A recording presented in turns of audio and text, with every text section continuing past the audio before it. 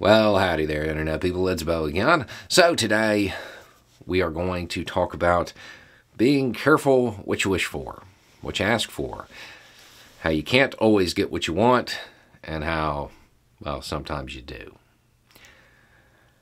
Okay, so Trump's legal team, they wanted a special master, and they got a special master. They also wanted a specific judge. Based on reporting, they wanted that judge because they believed the judge would be a little bit more skeptical of the feds because the judge was on the FISA court for 7 years. They got that judge. That's Judge Dearie. Trump legal team is getting everything they want. And now we find out what Judge Dearie wants. The special master wants us done pretty quickly. It's almost like spending a lot of time on a FISA court looking over stuff related to national security means that you might understand that time is of the essence in some of these cases. The judge also wants to know specifics about Trump's declassification efforts. Those specifics, well, the Trump legal team doesn't want to talk about that, which probably makes sense. Their position is that they want to save that in the event of an indictment. That's a unique position to take. The whole point of the special master would be to sort out things that were privileged. Now, without any kind of evidence or even statement that certain documents were declassified, there is literally no way for privilege to apply. So those would automatically go to the feds.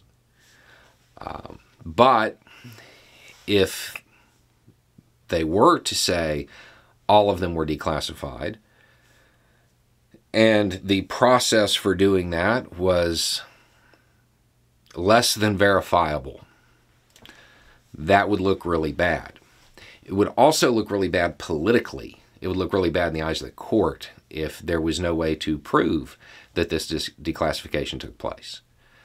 It would also look really bad in the eyes of the public if he declassified all of them and there was incredibly sensitive information that might be compartmented in this stack of information that he declassified. That would also be really bad. Trump's statements on social media do not match the filings that his legal team is putting in. And eventually, those two statements, those two sets of arguments are going to collide.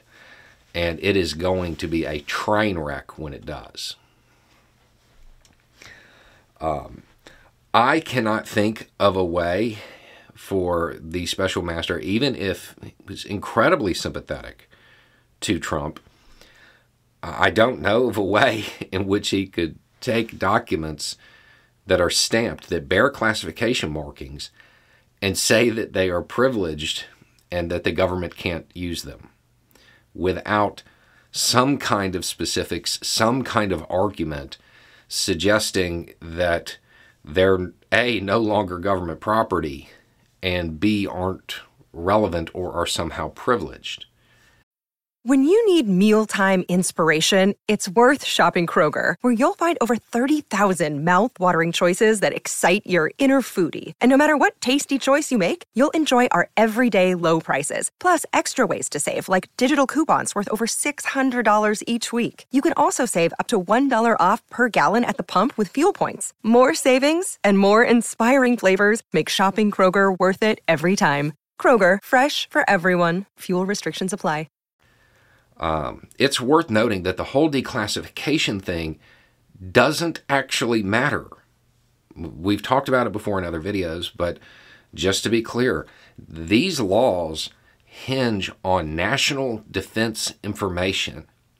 It doesn't have to be classified. So I'm not really sure